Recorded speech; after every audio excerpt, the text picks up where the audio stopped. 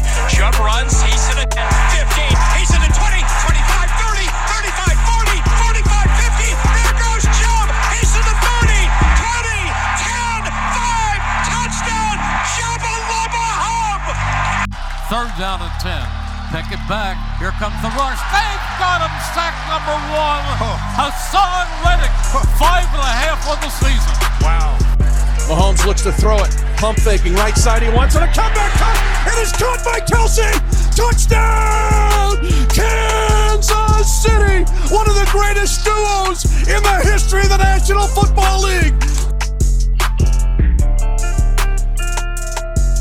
What's up, everybody? Welcome back into Canton Bound, episode 20. Wow. I was just saying that out loud. It's kind of shocking. Nice round number there. Double digits and 20, not 10. Let's go. Canton Bound, thanks for everybody for tuning in. It has been such an incredible ride. I'm glad we really got to do this. Newer audience, getting to talk to a lot of people we didn't really wouldn't listen to us beforehand, which is awesome. Kind of just spreading our dynasty strategy and just how we think about it. And this is an everyday thing for Adam and I. It's constant. And even when we get Brandon on, we're talking about things we don't even play, right? I don't play college fantasy football.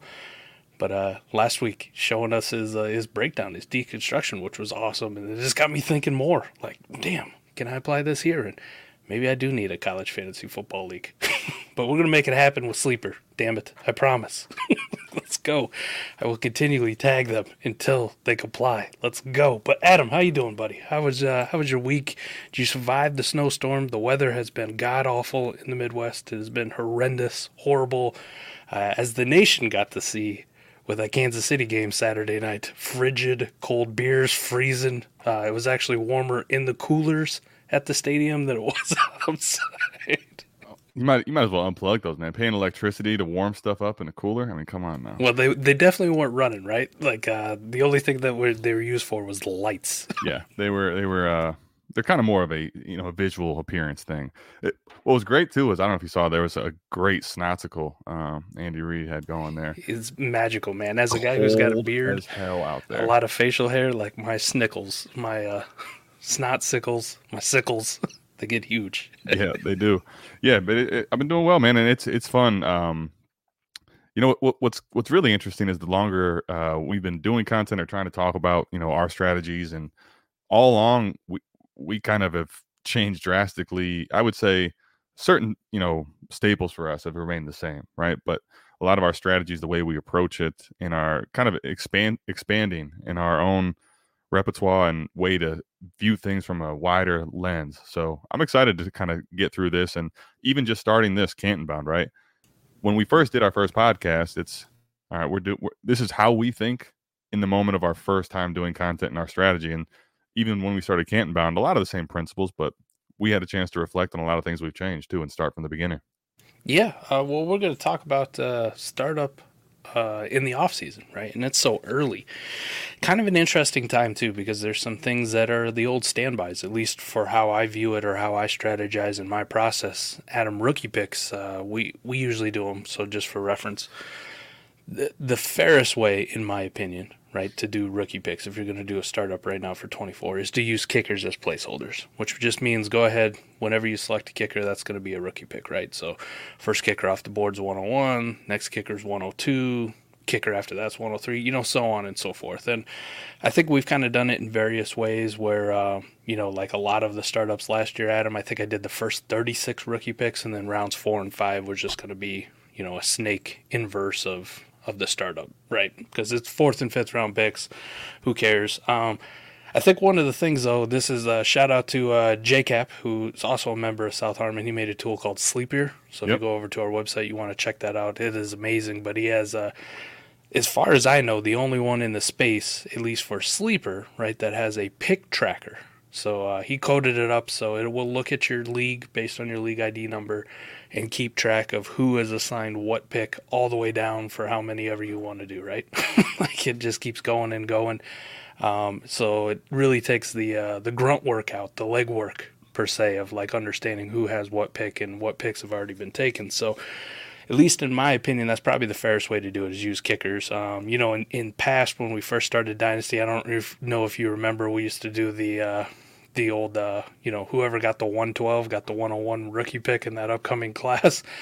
And then we found out that's probably extremely unfair because they basically get 2 first-round startup picks like right off the jump, almost 3 because then they're also picking at the 201, right?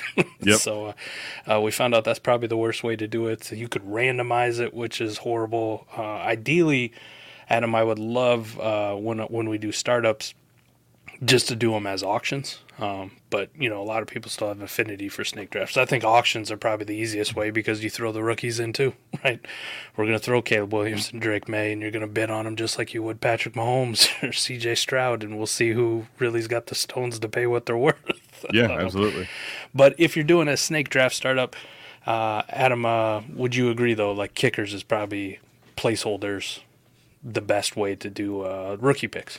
The way you phrased it there, I would agree with that. Yes, I think it's the best way. Now, the fairest way, some people may argue with you, not saying that I will argue with you, but where the placeholder thing basically becomes an issue. And I think this is something we can touch on, maybe not in this episode specifically, or if we do briefly, but I think one of the biggest challenges for a newer dynasty manager, or even sometimes people that have played, is really, I call it like the conversion, right? Conversion of what's a startup pick value, what's a draft pick, rookie pick value, because they're both draft picks, but what's a startup draft pick, what's a rookie pick value, and then what is the rookie player's value versus the picks. We can talk about some differences there, and we can see that. So the reason I say that some people don't like it is if they're not comfortable with what the values are, right? They feel like they're going to end up getting messed up and not get enough draft picks, or some way, some shape or form kind of miss out. But I agree with you that it gives everybody, like, in my opinion, if you're going to do a snake, you're going back and forth, but why not include all the assets as you can into the draft, right? As many of them into the draft, and then you let everybody pick what they want. That I think is when you become making it the best. But, obviously that's dealer's choice or preference of the manager, right? Yeah. The one thing I can say, we're going to talk about startup strategy, and a lot of it's going to hinge on rookies, right? And just pick value, right? So this kind of going to be where this episode goes is we're going to talk about it from the lens of, and the first thing I'll say, Adam, and I don't have the data in front of me, but it is out there, right? Through a Deco in the past, I know he's part of a DFB Encounter Bulletproof ADP, right? If you use that, South Harmon, we have our own ADP that Koopa and Tom have put together that they track it as well. But the one thing I say is I have multiple years where I can point back, or if you want to go look yourself, that when you use kickers as placeholders, right, or you're just selecting pick numbers, the one big difference is January, February, March, whenever you want to do this, early part of April, when they're actually just a number and it's not a player assigned to it, yeah, Adam, they almost always go later than what the actual player who ends up in that slot. So, for example, the 101, let's just start it off, Caleb Williams, okay? Mm-hmm. He's going to go, anywhere if you just use it as the 101, quote unquote, right now. Let's say we fast forward to April, the end of April. He is the first pick in the draft. He's the 101 consensus in rookie drafts, yada, yada, yada. Adam, the startup that I pulled up here, that I'm showing here, just for a visual reference for us, that 101 pick went at the 110. Yep. Do you think if Caleb Williams is the 101, consensus 101 in April, right? Everybody's, damn, killed it at the combine. Interviews were great, exciting. It doesn't even have to be the Bears, but let's live in a world where somebody traded up with the Bears to the 101 to take Caleb Williams. We're like, oh, I can get behind this offense. Caleb, he's a consensus 101.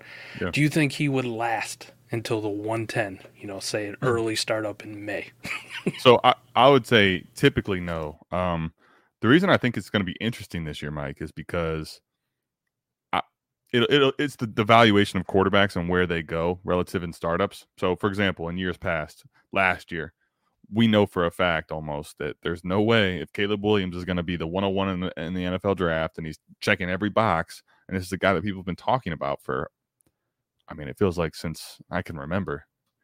He's going to definitely go at where Anthony Richardson's going in this current startup, as you see on your screen at the 108, right? Right. In that range. So I would agree. Now, the reason I say that this year will be interesting to track relative to normal is because, Mike, if you tell me right now that's Marvin Harrison going in between Justin Jefferson and CeeDee Lamb, you wouldn't be surprised, right? No. And that's where I think it's going to be interesting this season typically, where where typically we're seeing that the 110 is way too much of a value for the 101. That's, I guess, why I'm saying that.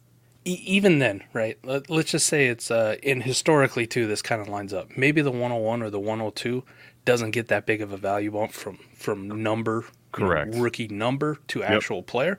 Yep. They'll kind of fall within a few picks. Yep. So you're just arguing semantics. But as you keep going down, right, the 104, the 105, exactly, 106, 7, that's where 8. you start to see the disparity really grow. I 100% agree. Sometimes those become like rounds, right? Like 2 rounds, almost 3 rounds, like bump up when it's actual player, and then you can put the name to the instead of the pick number, right?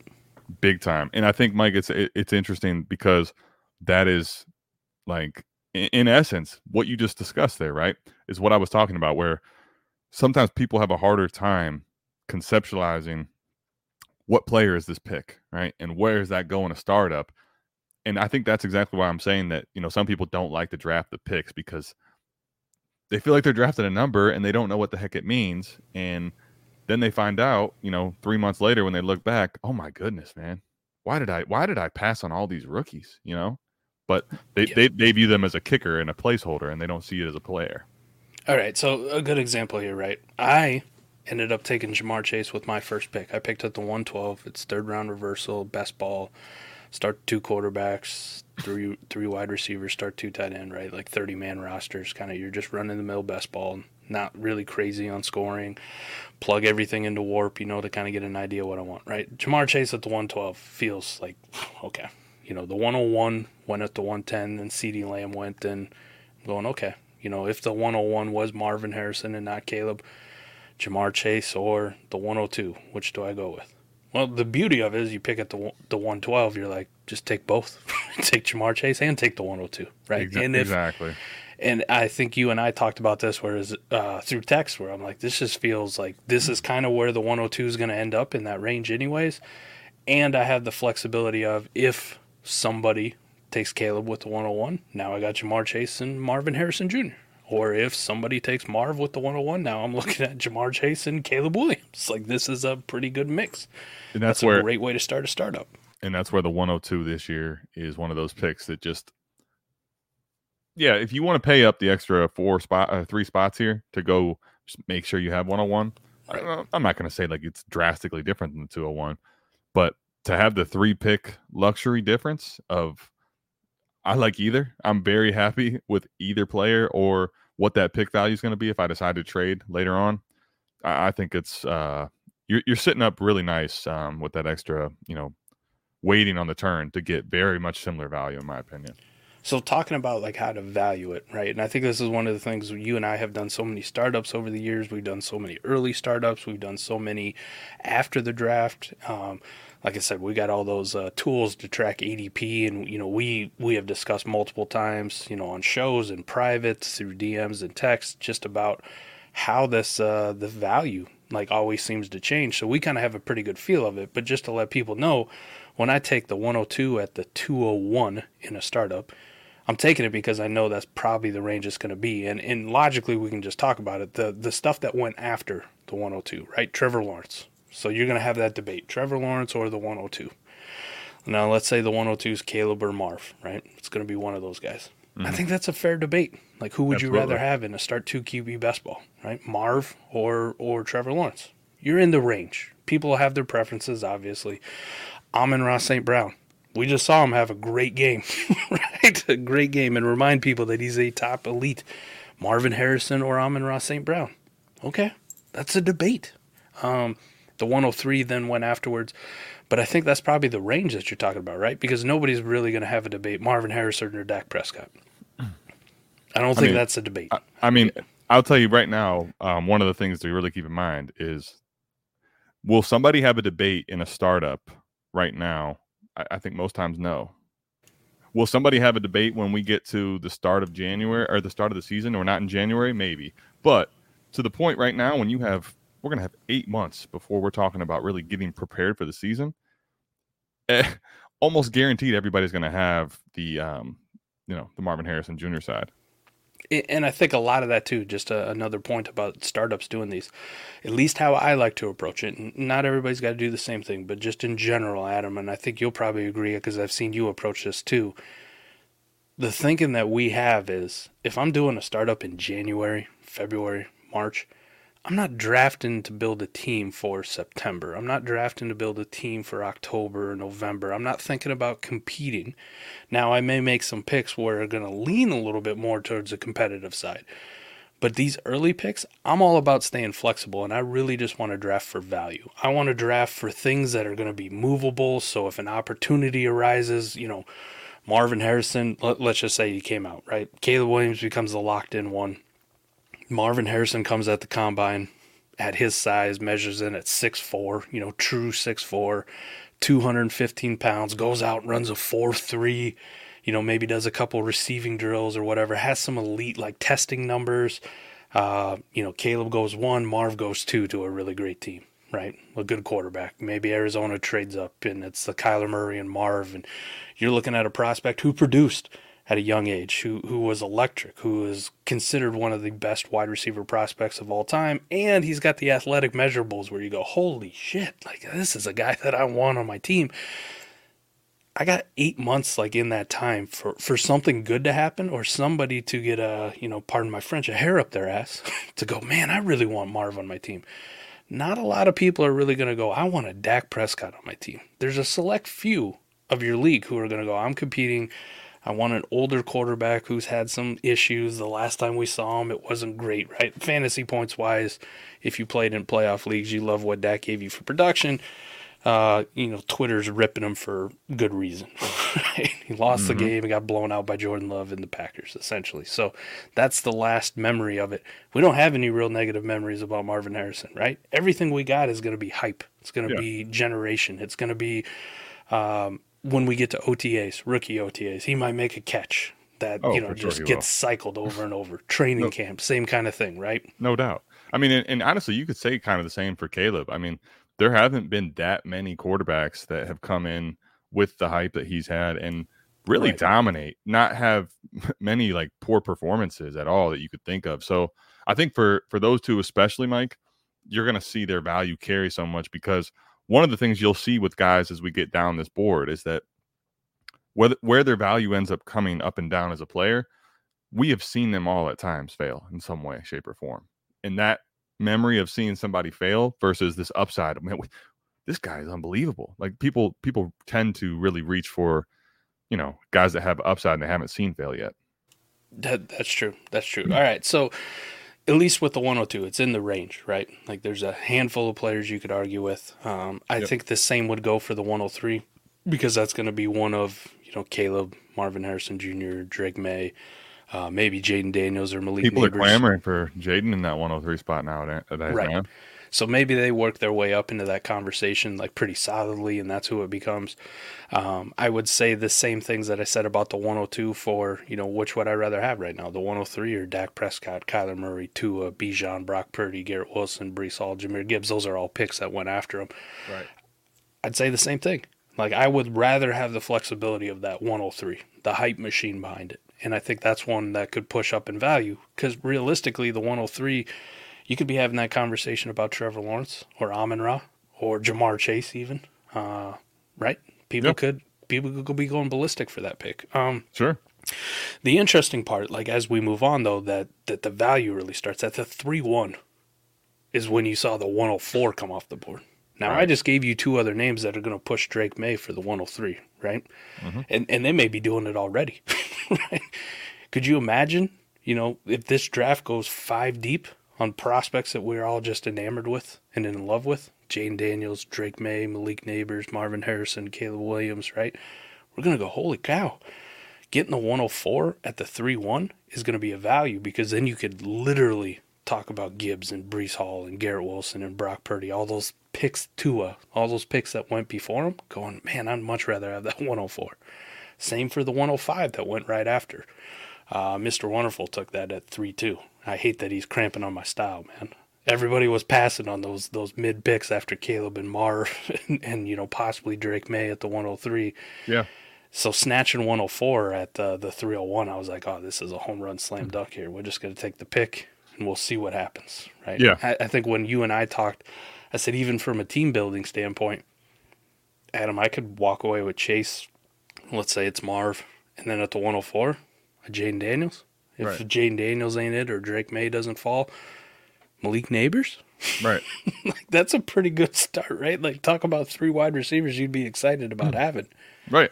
Well, I mean, you're talking as long as the community holds values of the players, which, by the way, we'll see a lot probably change between here and the draft. But when you include Neighbors, who's when you really start to look at his body of work, I mean, the only thing keeping him from being such a complete ridiculous hype machine, in my opinion, is the fact that he's in the same class as, like, arguably the quintessential, like, the prospect at receiver in the class. So, like, there's 5 guys, I guess is what I'm trying to say right now, where we do this every year, by the way, everybody. Just think about this for a second when we're going through the startup. We do this every year with the rookie class. Like, man, there's 3 guys. Like, there's 3 picks right now we feel really good about. We were saying for, I don't know, 3-4 months, right? You're looking at the prospects of Caleb Williams, Drake May, Marvin Harrison Jr. Now, all of a sudden, you're throwing Jaden Daniels possibly into that elite mix and Malik Neighbors. And when you think about what their value carries and what that pick carries because of it, these values in the startup of a 301 and a 302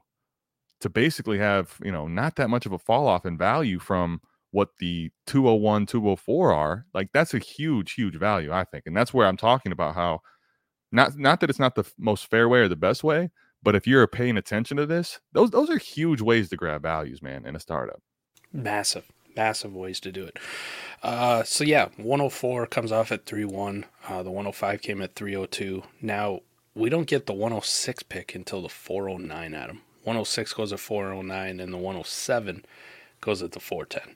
Yeah, I will say this. I think they're starting to, obviously, as you say, we'll look back, and the longer the picks go versus when we compare the ADP to when they're names, you'll start to see, like, each round probably spreads out. You're going to see a little more value bleeding into each round. But I think the reason this is happening currently anyway is the players that you're seeing in this range. Like, I would say, let me define it this way. You're out of what people think as safe, high upside quarterbacks are now, right? So Yes. That now becomes a skill player discussion, and everybody, I think, at the moment is looking at the 24 rookies in this range as skill players. So they're essentially saying between the name or the value or the player that they would rather have, Brandon Ayuk, as you see on the board, or Michael Pittman or Jalen Waddle or whatever their choice was, as opposed to, like, I know this is a really good value, but they just don't believe necessarily in what is going to be there on the board. Whether that's right or wrong, we'll find out, obviously. But I think that's why the fall is so hard. The interesting spread is, like, we kind of look at the 106, 107, might be a quarterback like a Penix or a McCarthy type or a Bo Nix, somebody along those lines, but we might not get that at all. Right. The one thing you could say for sure is probably going to be, wide receivers in that conversation, a Brock Bowers type in that conversation. Correct. So when you look at it from that lens, and you can kind of match players up with it, Adam, let's just say the 106 is Brock Bowers. Let's go with. And the 107 is a Rome Odunze, right? He's kind of got some hype. I'd throw Keon Coleman in there, but we're on Campus to Canton, and I've seen enough of the Campus to Canton people, like, ragdoll Keon Coleman. The slander, the hate. Don't want to ruffle any feathers. I love Keon Coleman, but we'll see how that all works out. But let's say it's a Odunze and Bowers in whatever order you want. Okay. Brock Bowers, I think a lot of, like, pre-mock drafts, like, before we really get the hype machine buzzing, like, kind of locking him in as a top 15 pick to a decent enough offense, and I think Odunze probably in the same boat. So that's kind of what you're talking about from a prospect level from this class. So let's say it is those guys. Could you make a case for Bowers over Mark Andrews? Yeah, from a value hype standpoint. I'd imagine Keep Trade Cuts going to reflect that at some point this year in the offseason, Mike. I mean, I can't guarantee, but I just understanding what I've seen and experience, that's probably going to happen. To give everyone clarity, speaking of Keep Trade Cut, right? So they currently have 24 early first and the 24 mid first ahead of Andrews. So to give you an idea, that gives you the 106 and the 107. I would call very much mid. So I'd say the conversation's already there with picks, and we know what the values are going to bump up with player names. Do you think that conversation would be for Trey McBride? Both you and I are higher on him, like 1-for-1 on McBride. Then I don't know where Keep Trade Cut has McBride right now. McBride's pretty high. The train has not just left the station. That train is long, long gone, buddy. Fully under steam. McBride is tight end 3 on Keep Trade Cuts, and his difference between Laporta is, nothing like outrageous. So, do you think there is a possibility, at least with McBride, because he did almost absolutely nothing his rookie year, right? He was kind of an afterthought heading into this season. And then even at the start of the season, it was all damn Zach Ertz, man. It was all Zach Ertz, and McBride didn't really get underway until the end of the season. Do you think there's a possibility for some off-season narratives, with people maybe slandering him a little bit and driving the price down just a little bit, right? For McBride? Yeah, versus Bowers. Versus Bowers, I think it's possible because I think, I'd put it like this. I would think that conversation is going to be more so what the community does with the rookie tight end in general. Like, gotcha.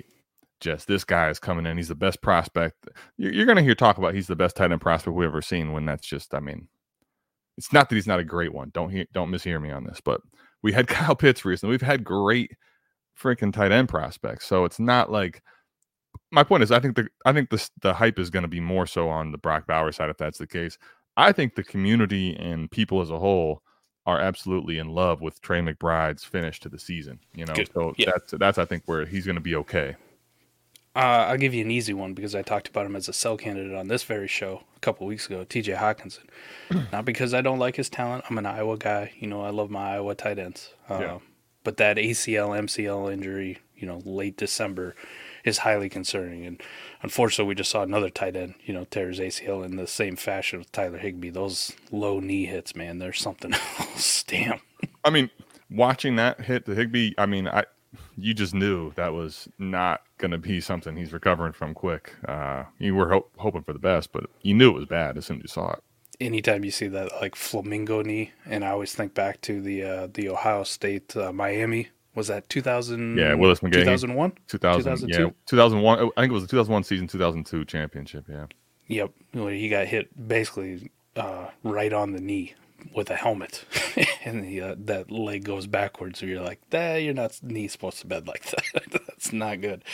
Every time I see that one, that's the first one that always sticks into my mind, one of the most brutal hits you've ever seen on somebody's knees, and we just saw another one. We saw it with Hawkinson, so I think Hawkinson at least would be a layup for me as far as who would you rather have, like who's going to not have the negativity, me included. I started it by saying sell TJ Hawkinson while we're still high on him. I think the cycle, though, is still gonna continue, right? There's a lot more people who jump on that train going, oh, yeah, you're right. ACL and MCL. Like December, we probably ain't seeing a whole lot of TJ Hawkinson in 24, at least production-wise. Can I tell you, though, I'll be interested to see what this ends up happening for the communities as the season rolls around. Because the weird part about it is, while you're correct, the off-season, people have this notion of you're looking at a starting lineup without really caring if they're playing, per se. And gotcha, yeah. The reason I say that's crazy is, Mike, think about it this way. All right, so December 26th, when was his injury? Wasn't it in December? Yeah, late December. So December 26th, and that looks like his peak where he got a little bit of a dip. 53.64 was the dynasty value on Keep Trade Cut, and he went down right away to 49.76, but he's all the way almost recovered at 52.58. So you're seeing the value go up when it shouldn't be. I'm not going to say it shouldn't be. It probably should have plummeted more than it did, frankly, because it was such a late. But there's no way that you can tell me that with a multi-ligament injury that late in the season, that this should be reflective of his value almost being what it was when he was healthy. That's just insanity. Yeah. Then from the Odunze standpoint, right, for wide receivers that went in front of potentially Odunze, I put that in quotes, right, but just so we're aware, this is what we're going to use. Brandon Ayuk. Odunze or Ayuk, right? I'll take Ayuk, but I get the value side being on Odunze possibly because he's young and exciting, and depends on who you're trading with.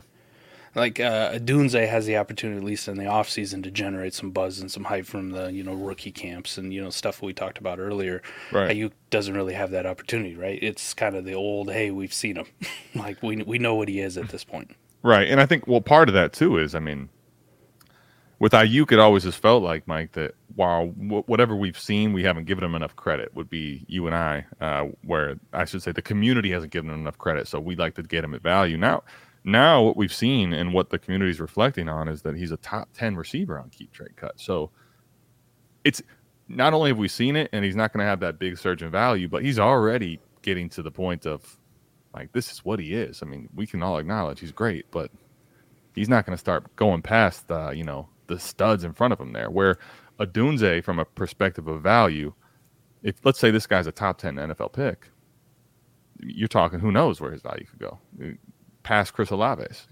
Right. Michael Pittman, right? Kind of in the same boat as Ayuk. I think both you and I would rather have Michael Pittman right now, but there's also that give and take. Like, how many people in my league would be interested in a Pittman or an Ayuk, right? Not that they're old, but they're kind of past their luster of being like young, where we get super excited on them and push them up for no reason as a community sometimes. But they're kind of past that point, starting to settle in production-wise, putting up great numbers. Those are the kind of wide receivers I think you and I generally like to go for. Yeah.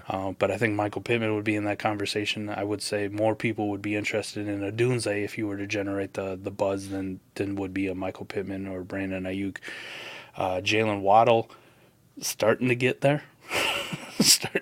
People starting to cool their jets. And obviously Chris Olave, Tyreek Hill, we just watched elite production. But the thing with Tyreek Hill is always going to be age. It's I mean, he's going to be 30. How many more does he have? And if you're rebuilding, which, probably half your league is going to be rebuilding at some point, there's a lot of people where Tyreek Hill is almost a non-starter for them in trade discussions or value. Like, no, I don't want your Tyreek Hill. No, I'm good. Like, it doesn't fit what I want. I just don't get it, though, in a certain lens, Mike, though, because, and you and I agree with this point, but I struggle with how much they push down, or how much, but a lot of people push down Tyreek's value.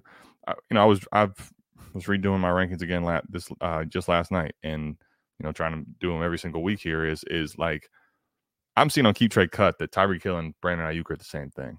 And when I just think about that from a value standpoint, you could get, as much as I love Ayuk, let's say he plays another 4 years in this peak, like being aggressive.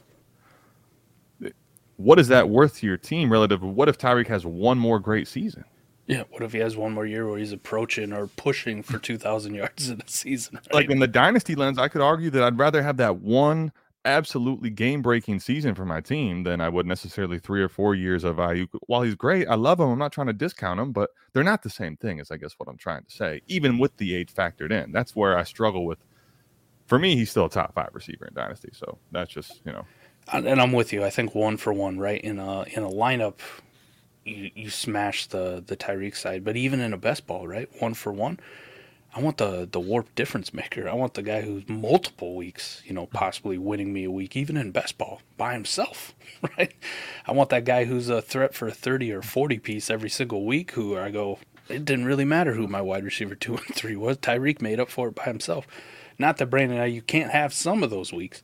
Right. They're just not as big. So I'm with you on that point, right? 1 for 1, the explosive, the dynamite, the league wrecking type player, the warp difference maker means more than, potentially having 4 seasons of, what was Brandon Ayuk warp wise? Maybe a wide receiver 1, Yeah, 10, he was a back end wide receiver 1, 10 to 14, depending on the format. kind of in the range. Yeah. Right. Yeah, I'd much rather have the guy who's the 101. Just killing everybody else. I want that dude. Right. Even if it's for 1 season. Exactly. I think that's something that's kind of gets misconstrued in Dynasty. But I don't mean to go on a too big of a side tangent. I just think that's something to think about, even if you're going to be pushing away from age. One of the things I do want to highlight in startups, Mike, is that you start to make a direction pick, right? And we're not quite to that point, but we're getting there, where people feel like, okay, if you take a Barkley, who we saw go off in this range, right? Or you take certain players, you start to think, okay, I want to contend now because I drafted this. And subsequently, every pick after, you're going to be thinking, I don't want to just take a youth guy. Remember, when you draft these, I'm starting to really, with questions, and even when I'm going to start doing my own startups again, as much as we do want to contend, if you start doing that, the same principle that we talk about early, like, you don't have to build a lineup in the first 4 or 3 rounds based on what your starters are going to be. You don't have to do that in round 10 either. You don't have to do that in round 12 either. Sometimes you can still just draft the best value and figure out your lineup way down the roster in July or June or all the time you have up until the season starts. So while you do become a little more rigid and you don't want to just draft a team that has no chance to start, remember you have all time to trade. So I just want to highlight that point as we get through, because I think that's something to talk about with that Tyreek Hill. People will fade him because they say, well, I want to go young. You could trade Tyreek Hill still. Yeah. I didn't even touch on all these running backs, right? Christian McCaffrey, Etienne, Barkley, like Jonathan Taylor, like these kind of assets who are going, above some of these draft picks, where, again, kind of locks you into a direction, right? Kind of picking your thing like you were talking about. You're kind of leaning into that contender thing, but you're also hampering yourself from a value or a liquidity or a movement standpoint a little bit, because you automatically eliminate some of these teams. Like, good example, I'm eliminated because I don't really have a whole lot of interest in acquiring an ETN from you, a Barkley, Kyron Williams, Jonathan Taylor, Christian McCaffrey. Like, those assets, I view them as harder to move. And the way I started off the draft, Chase, rookie pick, T. Higgins, Drake London, rookie pick, right? Just the way I started, I'm going, nah, I'm good. I'm just going to see kind of exactly how this unfolds from a value or a team building standpoint, and when I can move these guys for the right assets.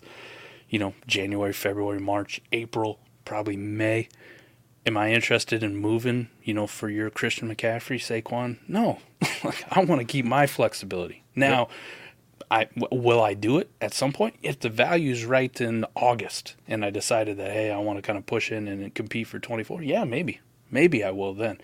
But that's a lot of time in between where that asset's sitting on it, where it's not as sexy to the rest of your league. Generally, when I do a startup at this point, I kind of want to just have the most appealing roster where it's like, well, Mike could go either way. Mike could go to, competing, or, damn, he's got a lot of assets that I'm interested in. I really love it on Sleeper. I don't know if you noticed, too, that love player feature, the like player or interest feature. Oh, yeah. I like it too when you get a lot of those notifications that Bob has like 7 of your players he's interested in. That's the kind of roster that you want to have, right? For sure. Because then I'm going, okay, maybe me and Bob can get something done as far as a deal. When I got a lot of these assets like running backs, or these older assets, or these assets that don't have this sex appeal, I find the notifications don't come as often. Well, they won't be coming for the next 6 months at least. That's the other thing. When you take a Christian McCaffrey, as much as I like him, and listen, we saw the guy was just absolutely a beast this year, right? This is why Christian McCaffrey is that dude. He was him. But you're going to basically, when you pick him in this startup, like, just understand that asset's going to be on your team probably until the season starts, or you may end up trading away for a loss when you look back at it. And then as you keep going down, right, the 108 doesn't come off till the 509. The 109 doesn't come off to the 609, and that was a kind of interesting one there too. Somebody else actually took the 109 before me. I become on the clock at the where are we at, the 612. Okay, 612 startup pick. I'm looking at my options and I'm going, damn, 110 or the 109 just went, a couple picks before me. That would have been a nice one to take with everything left on the board. I got a trade offer, 1-for-1. They would trade me that 109 for my pick on the clock at the 612, so they could take David Njoku. And Adam, I think that's kind of where you go from a value standpoint. David Njoku had a hell of a finish to the season. It was awesome.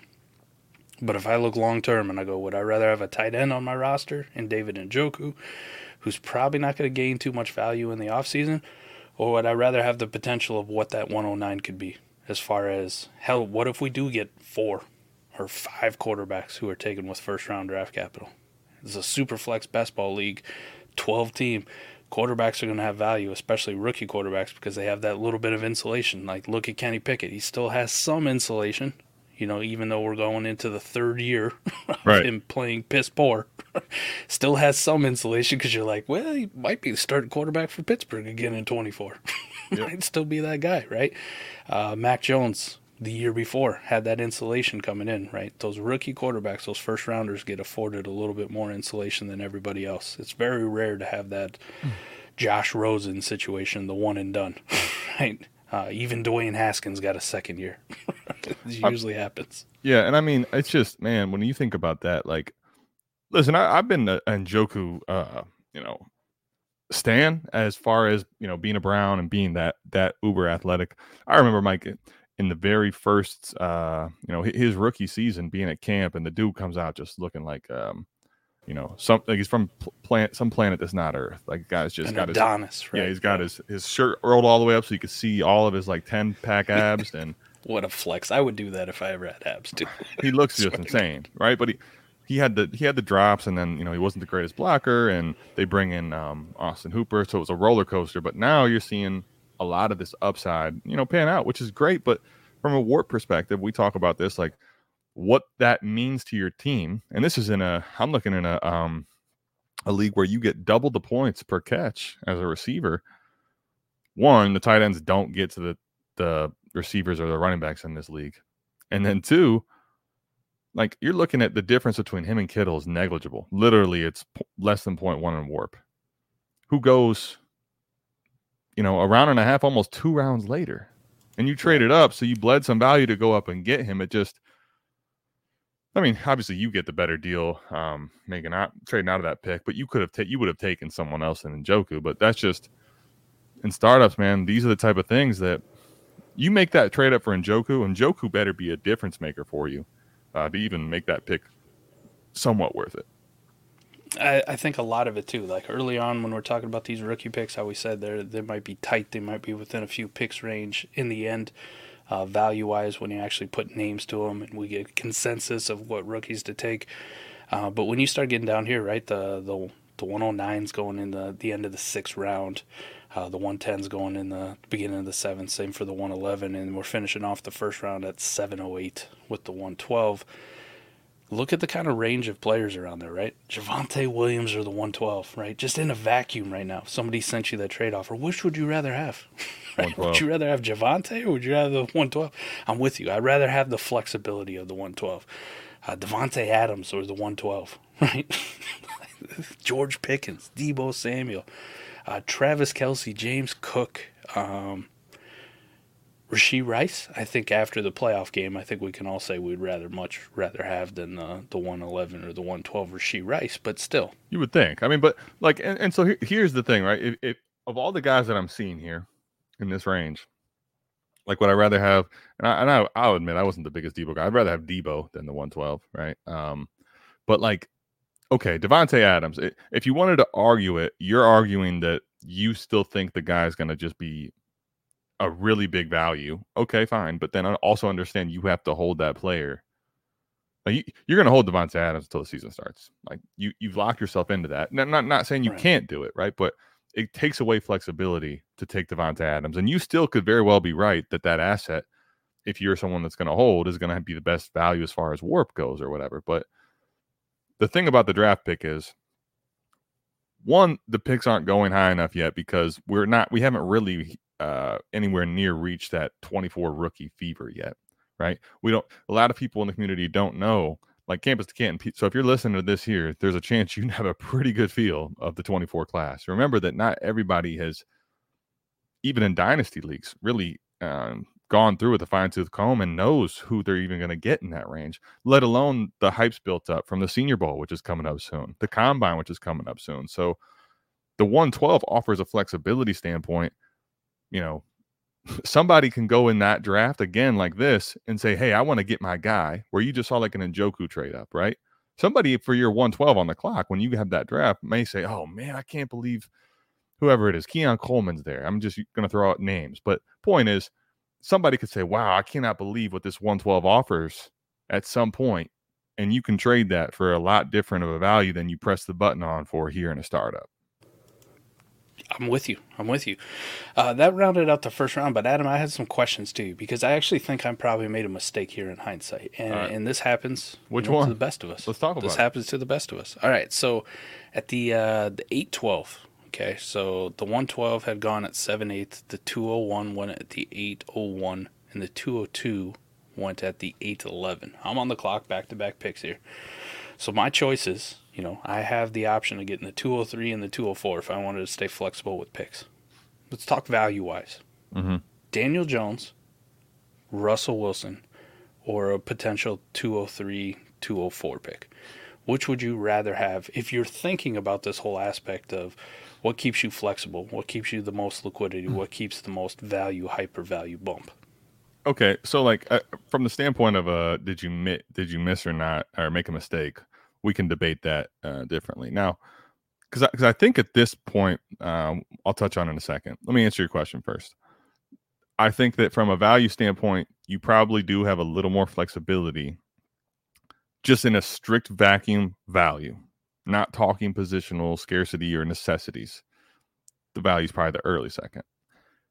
That being said, Mike, at this point, you've already been very flexible with your team. You've gotten more picks. You can certainly definitely make the case that you should have taken the value, foregone, locking up a couple quarterbacks and like saying, all right, if I don't have my quarterbacks in year, I'll just, keep grabbing more future value picks or doing a value build. Although I don't hate these because if you just think about that, the one thing as you get further down, I'm a little more comfortable as you get further along in a startup, making a little bit of pivot switches from just strictly the value on paper when necessary is like, okay, Russell Wilson is not someone that people are going to love. And obviously with, what's going on with him, getting benched and the contract situation, who's going to play for. Daniel Jones is coming off of a huge letdown after an unbelievable season for him as a player the year prior. But Mike, in startups, remove for that for a second. Just think, what is someone going to have to pay for a starting quarterback in a super flex or 2 quarterback league? I mean, a second round pick, probably at minimum. So you're at least locking down positional scarcity value. And although it's not the same thing and doesn't quite offer you as much flexibility to the point you're making, you're a little more locked in with that asset longer than the pick. You probably at some point are going to get out for at minimum those second round pick values that you did not take if you were to trade them. So you can make the case for the quarterbacks. And I'm not saying that you couldn't have just done very well with the value of the seconds there. But at a certain point, I think there's a little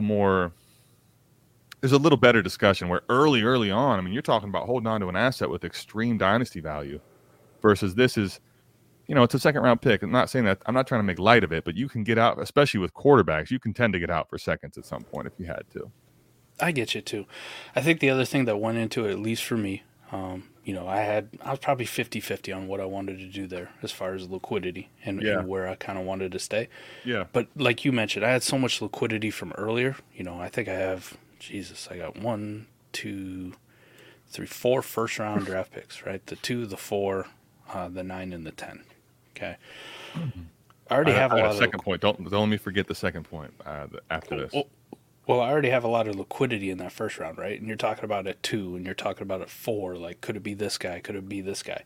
Yeah. There's a lot of back and forth between, is it a quarterback? Is it a wide receiver? Is it, I think by taking 2 quarterbacks, even crusty, gross ones, best ball, right? I'm not starting these guys. But it adds a couple more to the quarterback room, right? It at least puts a couple quarterbacks in my room in best ball, where I go, that frees up actually freedom with the 2 and the 4, with the 9 and the 10, right? Say it is a Penix or a McCarthy or a Bo Nix with first round draft capital. I'm not necessarily locking myself into when I go look at it and go, I have no quarterbacks whatsoever. Like, I have to take quarterbacks here. Like, would I consider it anyways? Just the way I play, yes. And I'll kind of do the whole value game too, kind of what I want to do. But I'm not locking myself into taking quarterbacks with those picks. Right? I'm not going, I have to take quarterbacks at 2. I have to take a quarterback at 4. I have to take a quarterback at 9 or 10. Maybe I really like Neighbors. Maybe I can sense just by Keep Trade Cut or his community or looking at X and listening to other content creators and other podcasts. Man, instead of taking, Drake May, who's like my dude, maybe I take a Neighbors here. Like, Neighbors is generating all this buzz, and people like, damn, he's already a top 10 wide receiver on Keep Trade Cut. No doubt. People aren't as high on Drake May. Maybe by doing that and taking some unsexy quarterbacks at the time, I think you open up positional flexibility with your other picks. Okay.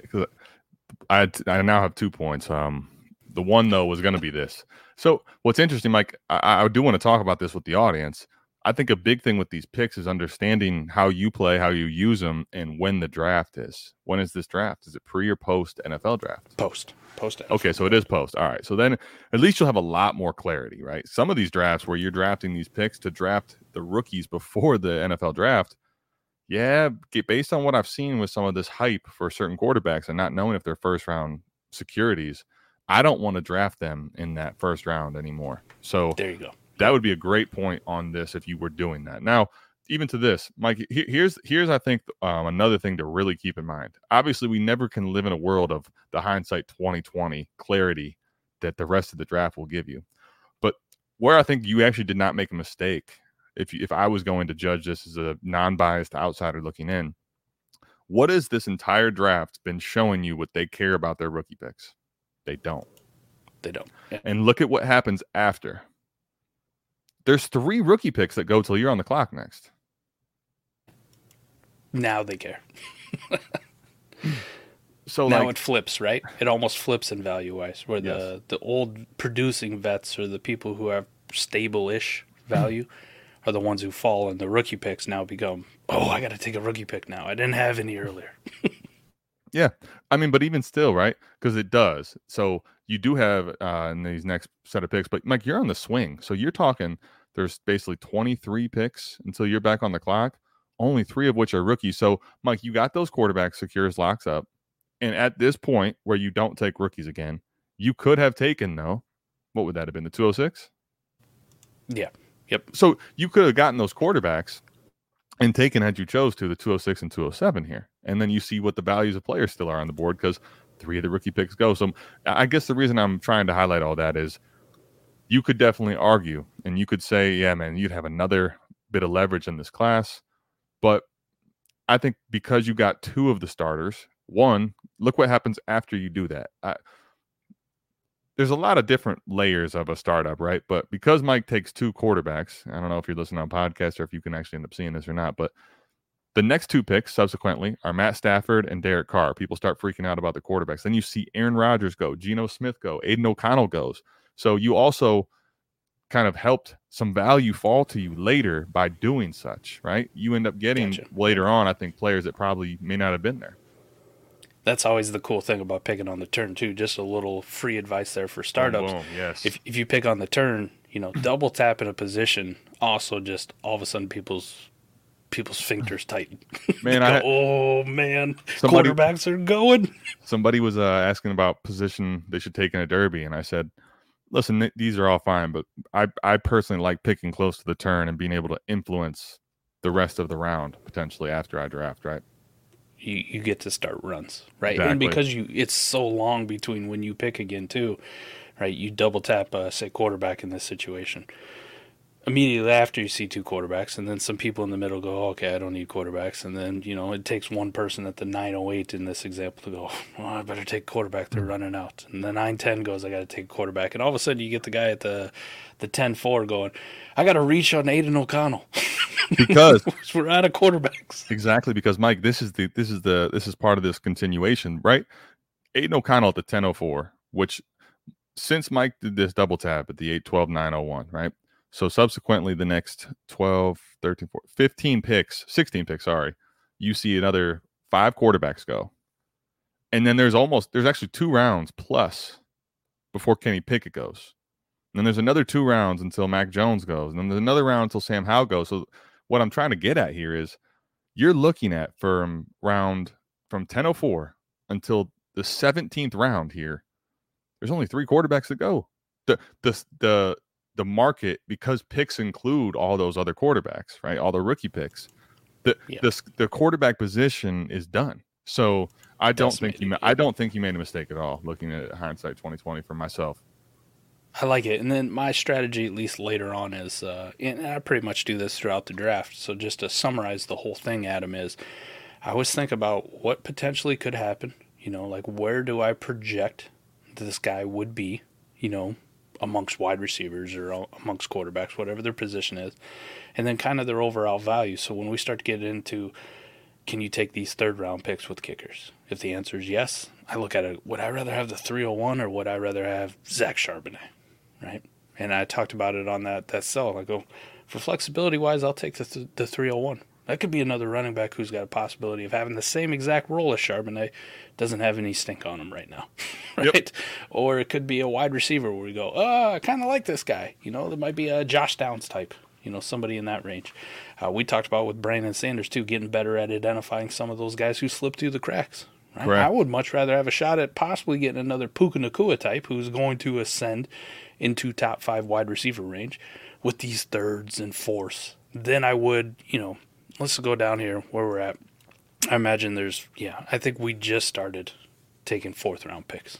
Just started taking 4th-round picks. This is ongoing, but would you rather have the 401 or, Jonnu Smith? I'll take a 4th. Just take a Hayden Hurst. Or I'll take a 4th. I mean, Ronnie Rivers. Well, or a 4th. Yes, I'll take a 4th. I mean, look at last year where, you talk about that with Brandon Sanders identifying later values. I wasn't somebody that did take a lot of Puka Nacua, I can tell you that, right? But I can tell you in the 5th round, a lot, I took Tucker Kraft. Sometimes in these 4th round only, and there is no 5th round, I got off waivers Tucker Kraft. So in a 4th round, Mike, that was where I also took Tucker Kraft. So there's players in the 4th round, I think, that offer, because Tucker Kraft really got his opportunity to shine when Luke Musgrave went down. So you could even say that Tucker Kraft would have been a miss had Luke Musgrave stayed healthy, but there was so much time where Tucker Kraft carried more value per se than would a Jonnu Smith all offseason again. So there's that too, right? Yep. I thought that was pretty easy, and then quickly here we'll bounce out of here on this. I do have another one going on, Adam. Let's do it. It's a 14-teamer. This one is we're just getting to gloating territory now, okay? Just for everyone's understanding of what's about to happen here. Well, this one was a little bit different. Not as much. I will say so. It's a little different. It started off spicy as hell. The 101 won at the 104 of the startup, right? Mahomes, Allen, Stroud, and then whatever that 101 is going to be. It's a 14-teamer, so I'm going to assume this is for Caleb Williams. Right, I couldn't. You would. I'd think have so. a hard time justifying down to my very core justifying Marvin Harrison as much as I love him, being the first wide receiver off the board and going ahead of Herbert and Hurts and Lamar and Joe Burrow in a 14-team superflex. Well, I mean, you're looking at not just the value of superseding those quarterbacks, Mike, but you're talking. You're going to go this early to take him that far ahead of Justin Jefferson too. I would be shocked. That would be amazing if B. Hewitt decided to do that. So I'm rooting for you, buddy. Yeah. But after that, nobody really wanted draft picks. They weren't too excited about it. And the 102 doesn't go till the 205 in a 14-teamer. So that's mid-second in your 207 in your 12-team. The crazy part, that's though, Mike, pretty big far. Can I tell you? Can I tell you what's crazy though for B. Hewitt? Actually, in hindsight, 2020, this is just the way it falls. This isn't necessarily pertaining to the startup values and all that generically. Let's say he was to take Marvin Harrison now. He ends up getting the 103 all the way back where he's going to be able to take his quarterback anyway. So he got bailed out. The 103 goes at the 211. I take the 104 at the 213. I started off with Josh Allen at the 102 just so we know. But sitting there looking at a 14-team Superflex league, and I go, if Jay Daniels keeps that steam, right? Or if he overtakes Drake May. I'm getting a rookie quarterback with top 5-ish, top 6-ish draft capital at the back part of the second round in a 14-teamer. Sign me up. This is easy because, Brock Purdy, Jordan Love, Dak Prescott, Fields, Kyler Murray, all those quarterbacks went in front of that pick. And I go, from a fluidity standpoint, even from a long-term dynasty value, there's going to be a lot of people who are going to rank that 104 pick, quote-unquote, Drake May, Jaden Daniels, whoever it is, over those guys. Right? I'd rather build my team, start that way. And I'm going, this is easy. I'll start it up. And then Adam, the 105 doesn't go till the 305. The 106 doesn't go till the 313. I just ended up snatching all these up, man. This is just absolutely stupid. I mean, this specific startup. Mike, people listening. So Geno Smith and Kirk Cousins go at the 414 and 501. I mean, what are we not taking rookie picks for? If you want quarterbacks, you go that route. I mean, my goodness. Right. Yeah, I did. Especially when you get to that middle range, right? We talk about maybe the possibility of multiple 4 or 5 quarterbacks going in the first round of the NFL draft. In a 14-team superflex, having the 6, the 7, the 8, the 9, the 10, like those are going to be so massively huge because if it happens, you just kind of walk into, quarterbacks that are going to be ranked over the Kirk Cousins and the Geno Smiths and the, Jared Goffs of the world probably. When Kirk Cousins got hurt, they're going to be in the same conversation. Yeah. When Kirk Cousins got hurt this year, I did not imagine that one of the first startups I'd be looking at this offseason would still see him in the 4th round of a startup. So here we are. Well, I guess technically, you got to add 6 more picks to it, so it's a mid-5th, but still that's high as hell. I don't know if he was going there last year. He was a 4th, 5th round pick last year in startups. So that's what I'm saying. Like, 12 teamers, yeah. Oh my goodness, boy. Nuts, right? That's wild. But yeah, the lack of purple is pretty surprising.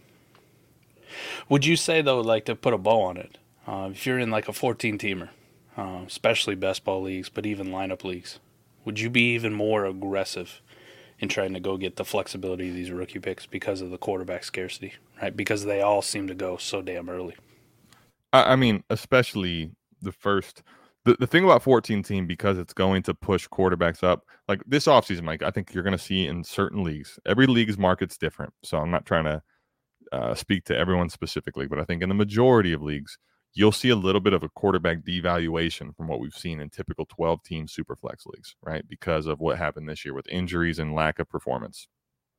Reason I'm highlighting all that is in 14-team, because of the scarcity, even with all the stuff that happened this year, you can't get away from this quarterback hype push, right? You're seeing the Kirk Cousins, the Genos, Russell Wilson after everything that went down is going in the 6th.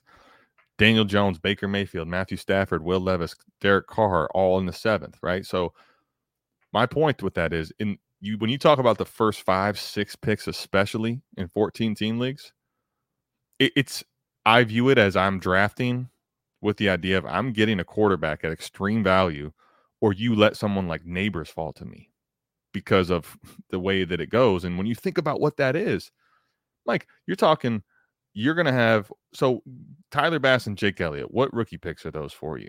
The 402, 513, right? Yeah, let me pull it up here on old Sleep here. Shout out again to JCat. This is such a good tool. That pick tracker thing is legit, by the way. So which kicker was it? So, okay, so Tyler Bass, Jake Elliott, Jake Moody. I want to talk about these 3 specifically. Okay. Tyler Bass was the 107. All right, so the 107, right, is the next rookie pick that you get. And this is after – so the Deshaun Watson is the last quarterback off the board at this point. So – You're looking at, or I'm sorry, no, it's Jared Goff. Jared Goff. And then you come around to 107. You also took, before that, the 106. So, like, you're talking the 106, 107 range, or Jared Goff, or, Deshaun Watson. And then you look at that versus the next quarterback, Kirk Cousins. It's a massive value.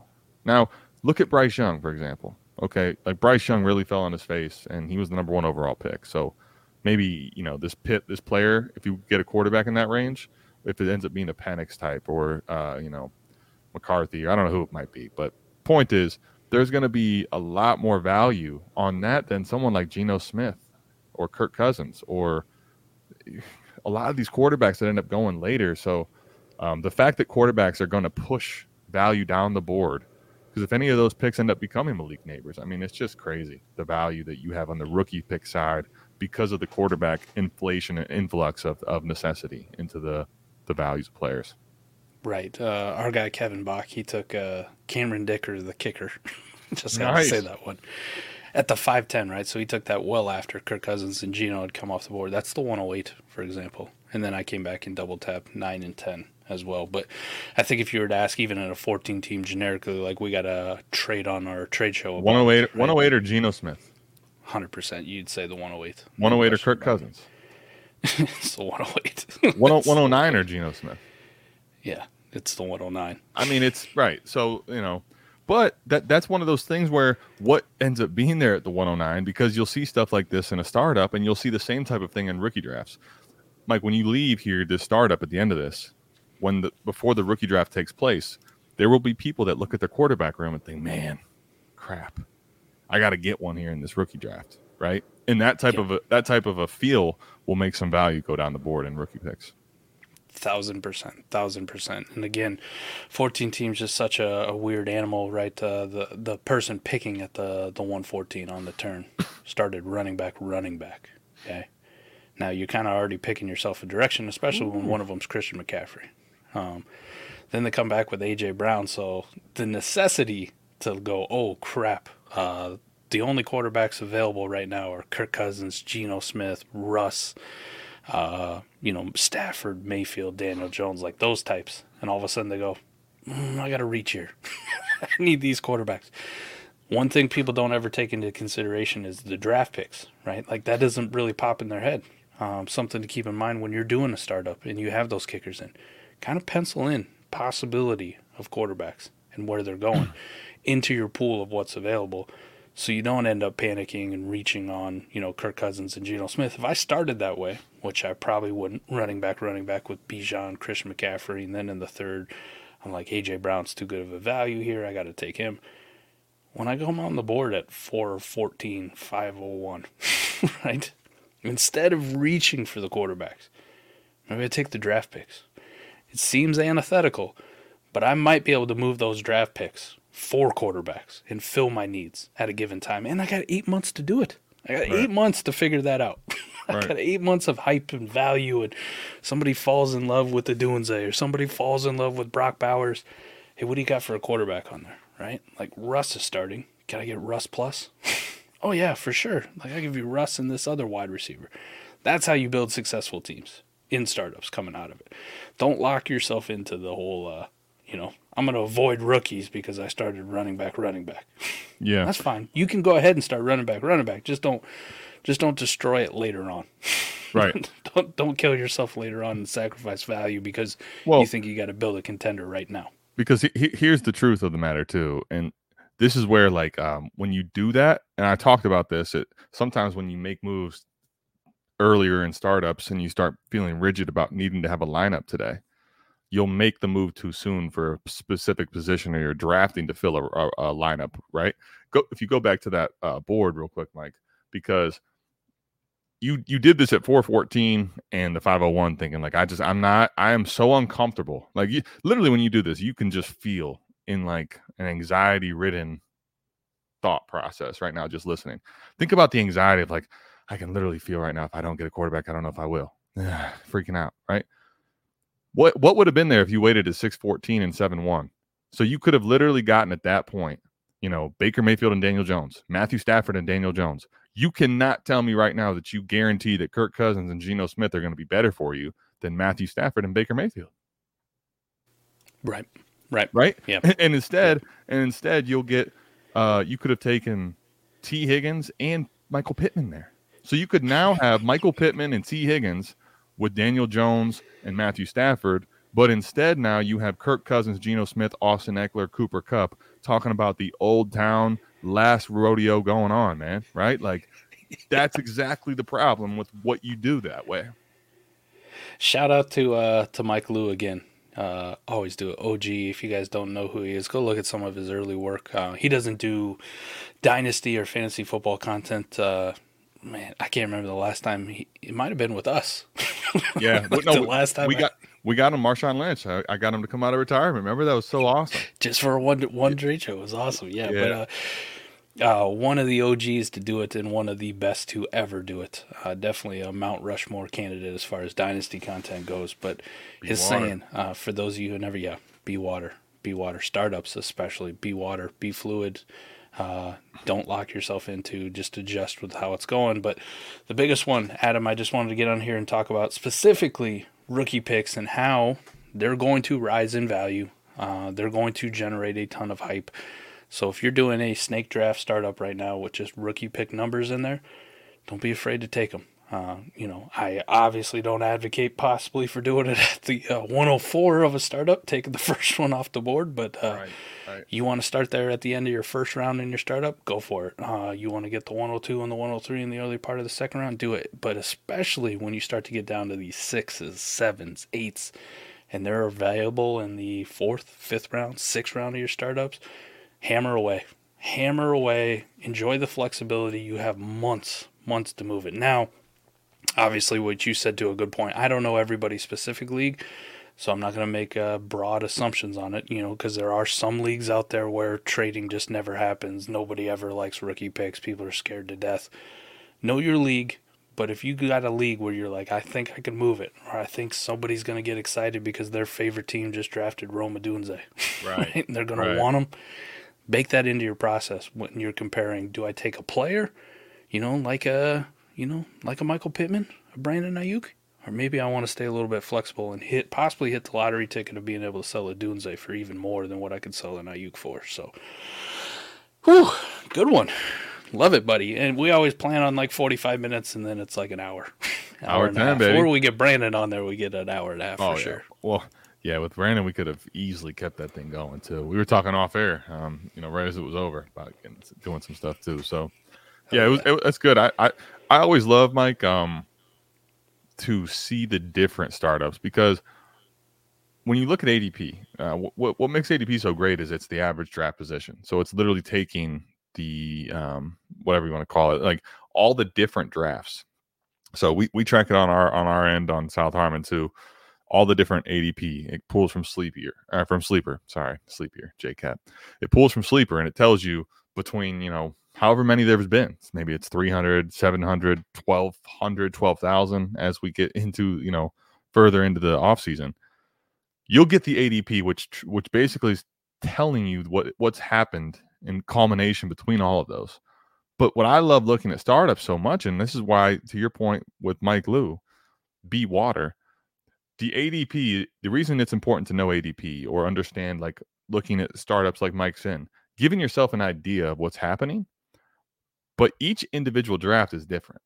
So you could be looking at ADP and you have a very good idea of where people should be going. But to your point, Mike, you just had a draft where we do understand it's 14 team, but the 104 is a 101 player versus it's a 110 in the 12 team there. So whatever your plan is, if you go into it with, I'm going to execute this plan, you can't tell me that you know what's going to happen in your startups, because that's completely dependent on 11 or 13 other people in your league. So make sure that you're kind of thinking about all this different stuff we're talking about in a startup here. Any type of content you're consuming about drafts, try to get as much of it in your head as possible so that you have the ability to adapt and make pivots based on what happens in your startup. It's hard to explain, but that's the reality of being in a startup, is just being able to understand, utilize the information you have with ADP and what's happening with your league mates in front of you to make the best decision based on what the startup's bringing to you. 1,000%, buddy. 1,000%. We appreciate everybody's time. Hope you enjoyed Canton Bound. We'll be back next week with episode 21, the Deion Sanders special, Prime 21. I always love that number. Absolutely, man. Is he the most famous 21 in NFL history? LaDainian Thompson's got to be up there, too. Yeah, we got to put LT up there, too. Yeah, Prime or LT. Yeah. I would say Prime, though, just because that was really my swag. And I would definitely now he's still damn relevant, right? Colorado. Yeah, man. Yeah. His Amazon series, I love watching those those Hard Knock-esque Amazon series, those football series where they take you in behind the scenes and talk about the games as they happen and interview the players, and you get to see a little bit of the personal side of them too. But his series on Amazon is pretty good, Coach Prime. Yeah, definitely. Shout out to him. Yeah, I would say though those are probably. I mean, there's been some really good ones too. 21's a pretty popular number. I think about like Frank Gore, obviously with just like the length of time he played. Longevity, but I'll take at 21. I'm gonna take Prime and LT 1A 1B for me. I like it. I was sad too. We did a giveaway for Thanksgiving, and in the Discord I gave away my signed Deion Sanders Colorado Buffalo mini helmet. That one had to hurt, didn't it? It stung a little bit. The Tyreek one's still behind me, though, so we're still Let's good. go. I haven't given that away yet. We're saving that one for a real special one, like 5,000 subs on YouTube or something like that. Absolutely, man. Let's do that. Can't give up that old Tyreek Hill. Can't do it. And the Zay Flowers one, that's never leaving. Ever. No. Oh, gosh, no. Never. Zay Flowers, We man. were here. To the moon. We were here first. That one before the draft. This is my proof right here, okay? We appreciate everybody. We'll see you back here same time, same place next week for Canton Bound. Love y'all. Out of here. Peace. Peace.